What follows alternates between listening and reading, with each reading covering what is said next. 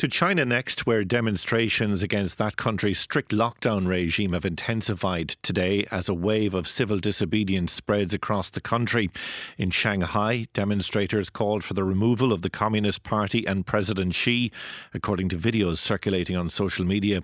The protests were triggered by a deadly fire in the far west of the country last week. I've been speaking to the Irish Times Beijing correspondent Dennis Staunton, who's been telling me what's been happening today.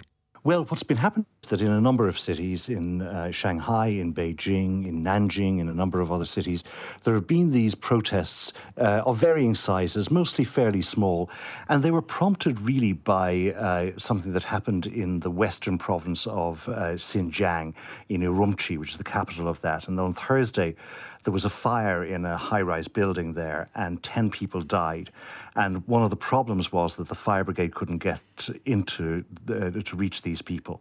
And a lot of people were reporting that the reason was the building was under lockdown. This place has been under lockdown for a long time, and that they had sealed some of the doors, which they do when they're sealing a building, and that they couldn't, that the fire brigade couldn't get in. Now, the authorities say that they were delayed for other reasons, but it doesn't matter. The fact is that this has become what most people believe, or a lot of people believe. There were big protests in Xinjiang on Friday, and then there was a vigil for the victims in Shanghai on Saturday, and this then turned into a protest, and it turned into a protest against the lockdown in general, and against and some people were shouting slogans against the government as well.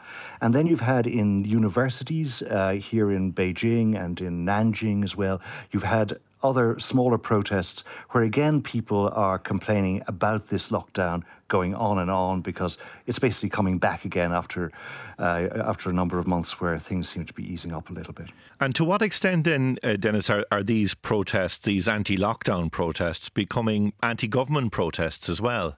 I think they're mostly anti-lockdown protests. I mean, it's always hard to know exactly what people are thinking. There are obviously some people who would feel that these kinds of lockdown measures, that they are a symptom in a way of the system in which they're living, where it is a system where people are under pretty strict control. And so I think there's probably some unhappiness there. But I think for the most part, certainly talking to people here, a lot of people will say to you that they were very compliant for 3 years, but they just can't take it anymore. And they just sort of feel as if, as we're getting into another winter, the idea that you would have to go through all of this lockdown stuff again, I think they're just exhausted by it and they don't see a way out.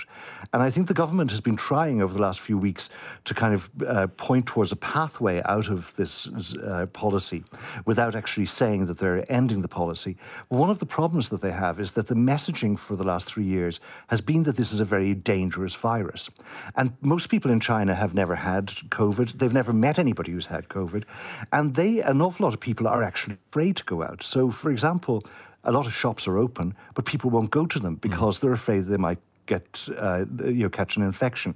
And so there seems, in a way, what the government would have to do is to kind of change the messaging a little bit to encourage people to feel as if maybe the virus is not as harmful. And then the other big thing they've got to do, really, although most people in China are vaccinated, like 90%, among the over 80s, the level of vaccination is much lower. And fewer than half of the over 80s have actually had a kind of a third booster shot. And so that's one thing that they probably really have to do, is to try to protect those people before they have a real big opening up. And then the other thing they want to do is to kind of make the healthcare system a bit more resilient, more ICU beds and more treatment for people who do get ill. Tell us about the reaction of the authorities to what's been happening on the streets, to the demonstrations.